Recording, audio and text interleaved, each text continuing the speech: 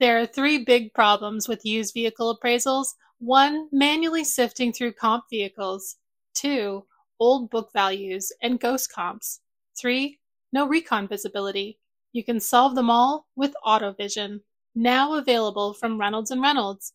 Learn more at rayray.com/use-cars. That's REYREY.com/used-cars. Want to dive deeper into the topics you hear about on Daily Drive? We're offering listeners a special offer, 20% off a 1-year Automotive News digital subscription. That gets you access to all of our news, information, and analysis made for automotive industry leaders like you. Go to autonews.com/Daily Drive promo to redeem. Welcome to Daily Drive for Friday, February 16th, 2024. I'm Jamie Butters, Executive Editor of Automotive News in Detroit. And I'm Callan Walker in Las Vegas. Today on the show, Tesla, Ford, and Chevy saw an EV slowdown in December, but registrations still grew 23%. Stellantis is done buying emissions credits.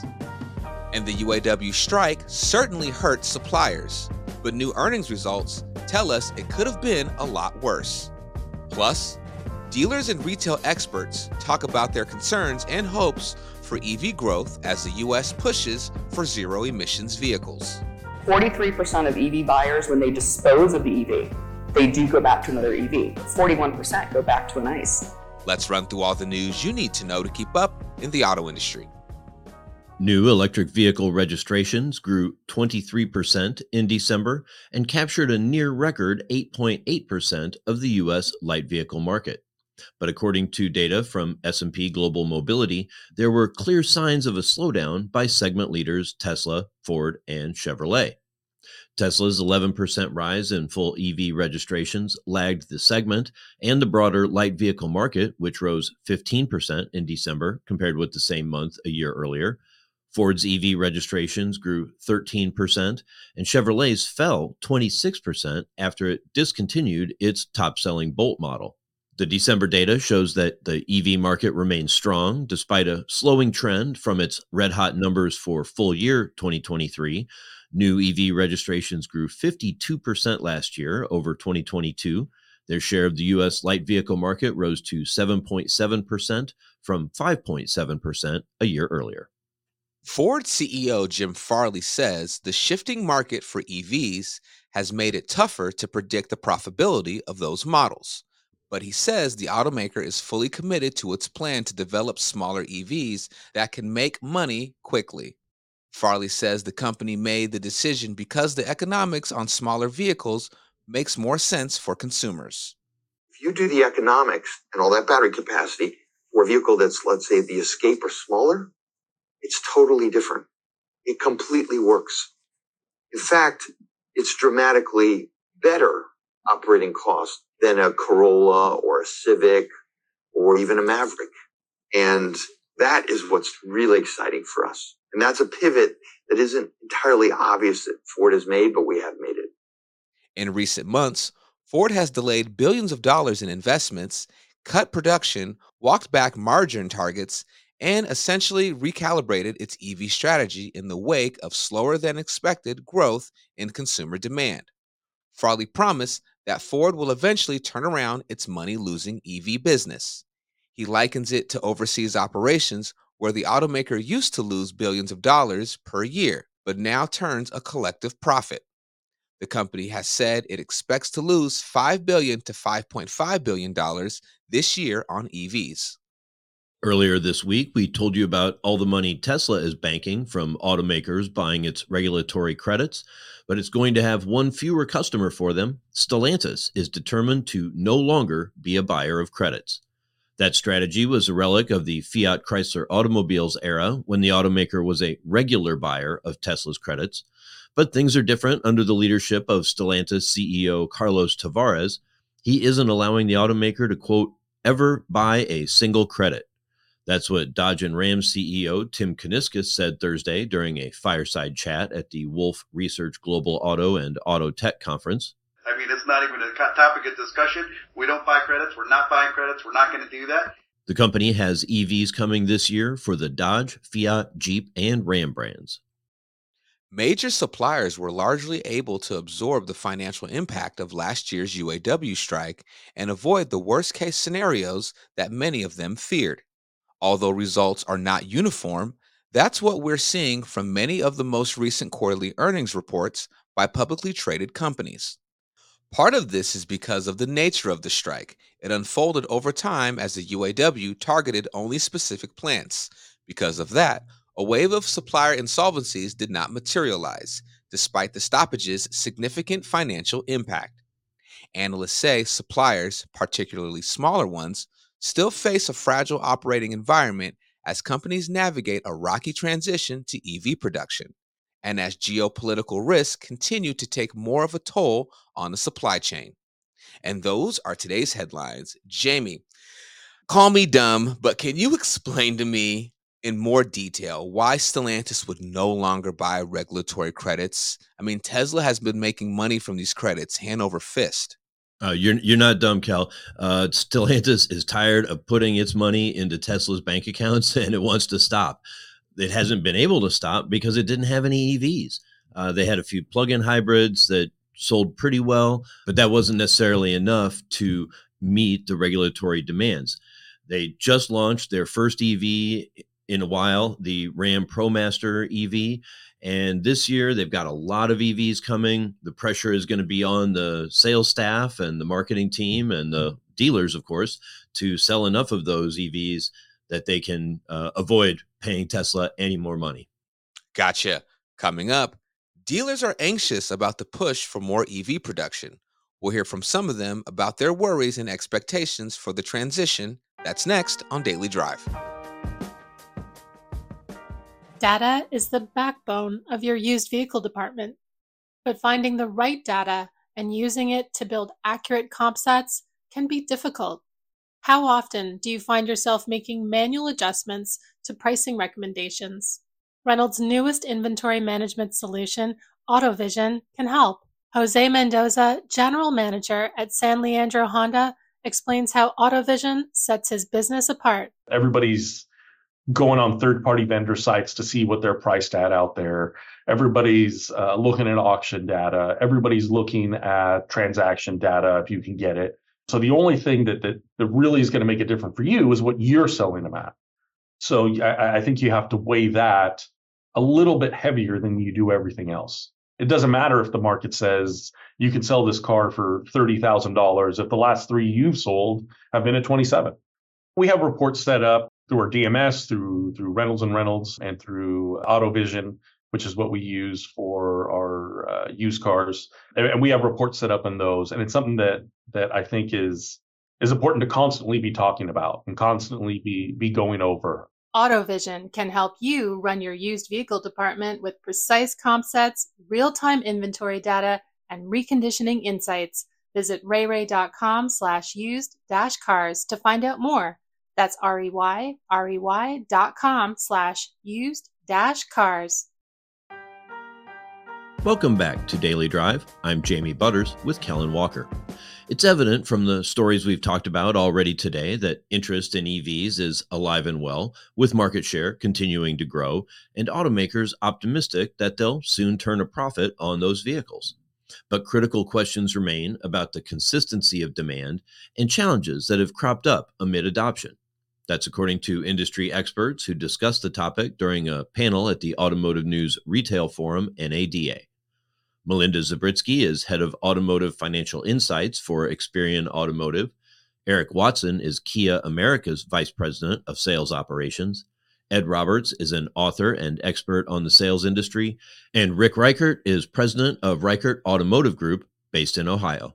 They spoke with Automotive News senior editor Dan Shine in Las Vegas. So we've got a great EV panel here. I'm very thankful for them to make some time to talk about EVs.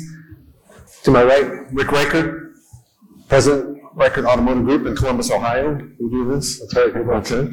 Ed Roberts, COO, Bozar Ford Lincoln, St. Augustine, Florida. Yes. Finalist for the Fixed Ops Influencer at the inaugural Golden Wrench Awards later today. Yeah, later today. Good luck to you on that. I voted for you.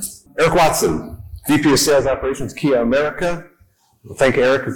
He I'm cornering at the bar at our Automotive News All-Stars and say, can you come do this? And he said, we got sales the day before. But he came, made the effort, and I really appreciate it. And then we had Melinda Zablitsky, head of Automotive Financial Insights at Experian Automotive, and just a great now. We use her a lot in our F&I coverage, especially. A lot of great data points and insight. So, 2 years ago, I think we were all in Vegas. It seemed like EVs were the buzz. Everyone's excited about them. Boy, this is, that's all everybody seemed to talk about at NADA 2 years ago. 2 years later, there just seems to be this malaise that has kind of set over the industry in 2023. What's happened? The early adopters, I think, jumped on the new technology, the new form of transportation, and I think that adoption pace was a little bit exaggerated. And I think a lot of the manufacturers were very aggressive in wanting to switch over to 100% battery electric vehicles. And I think that the general public, we saw the map up on the screen, and you've got the blue zones where they're red hot, the West Coast, those pockets where we are in Columbus, Ohio, in the Midwest, a little bit more hesitation. You have the climate factors, it's cold, what's the charging infrastructure going to look like, how do I charge it at my home? So as that education increases, I think instead of it being something where we picture it a lot higher percentage sales in the next 3 to 5 years, it's probably going to be a little bit longer than that. But it is here, it's here to stay. It's just been a little bit slower for some of the public to really want to engage with. And what's it like in Florida? A little bit warm weather, a little bit different, maybe better climate for it? How were they at Bozer? What were the sales like? EVs are up and down. We sell better than 10 a month, but less than 20, so certainly nowhere near what we'd like for it to be. It was talked about earlier that the higher earners are usually the early adopters. And then we told those guys not long ago, middle of last year, that, hey, we're not going to give you a tax credit anymore. You make too much. And we already pay more in taxes, and we're not deserving of the tax credit. So it took those people out of the market for that reason as well. And then it confused the rest of the consumers with, where's the battery being sourced? Where's it being sourced from? And so when you create that confusion, you take it out of their consideration to even look at them. We don't talk about that credit or that being the elements of it, but it was certainly a key driver in the pullback of EV adoption. Eric is doing really well, I think, in the EV space, and comes out with the EV9 is coming out soon. A whole new kind of segment there. A lot of excitement about that with the 3-row. From Kia's perspective, how do you view kind of how 2023 was, and looking forward into 24 and beyond? Yeah, I think what you said, we've got a very good strategy to continue to develop our ICE vehicles and bring new EVs into market. We're seeing growth. It's probably not the growth that the industry anticipated. Our EV sales in January were up 57% over January of last year. A lot of that was driven. We did start sale of our EV9, so we've got a new vehicle that's breaking into a new segment of a family 3-row SUV. And I think the industry is kind of an inflection point. It's doubled in volume over the years, and now maybe we don't see that ability to go from 1.1 million to 2.2 million sales this year. But I think there'll be products and segments and geography across the country. In Colorado, we're seeing an explosion of growth. They just passed the $5,700 state tax credit. We can't keep EVs in stock in that state right now. And how does that compare to other states? I mean, is it again just kind of by region? That's hot in other areas, like maybe Columbus, Ohio? Yeah, I mean, the map that was brought up earlier is pretty much representative of where our sales are today. We are seeing pockets.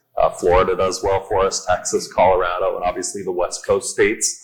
And then we've got some dealers that are a little more advanced in pushing EVs in their market. So you have somewhere in Oklahoma where a dealer somehow figured out how to sell 15 to 20 of these a month. And they've got salespeople who teach it, push it, help people adopt it. So a little bit of everything.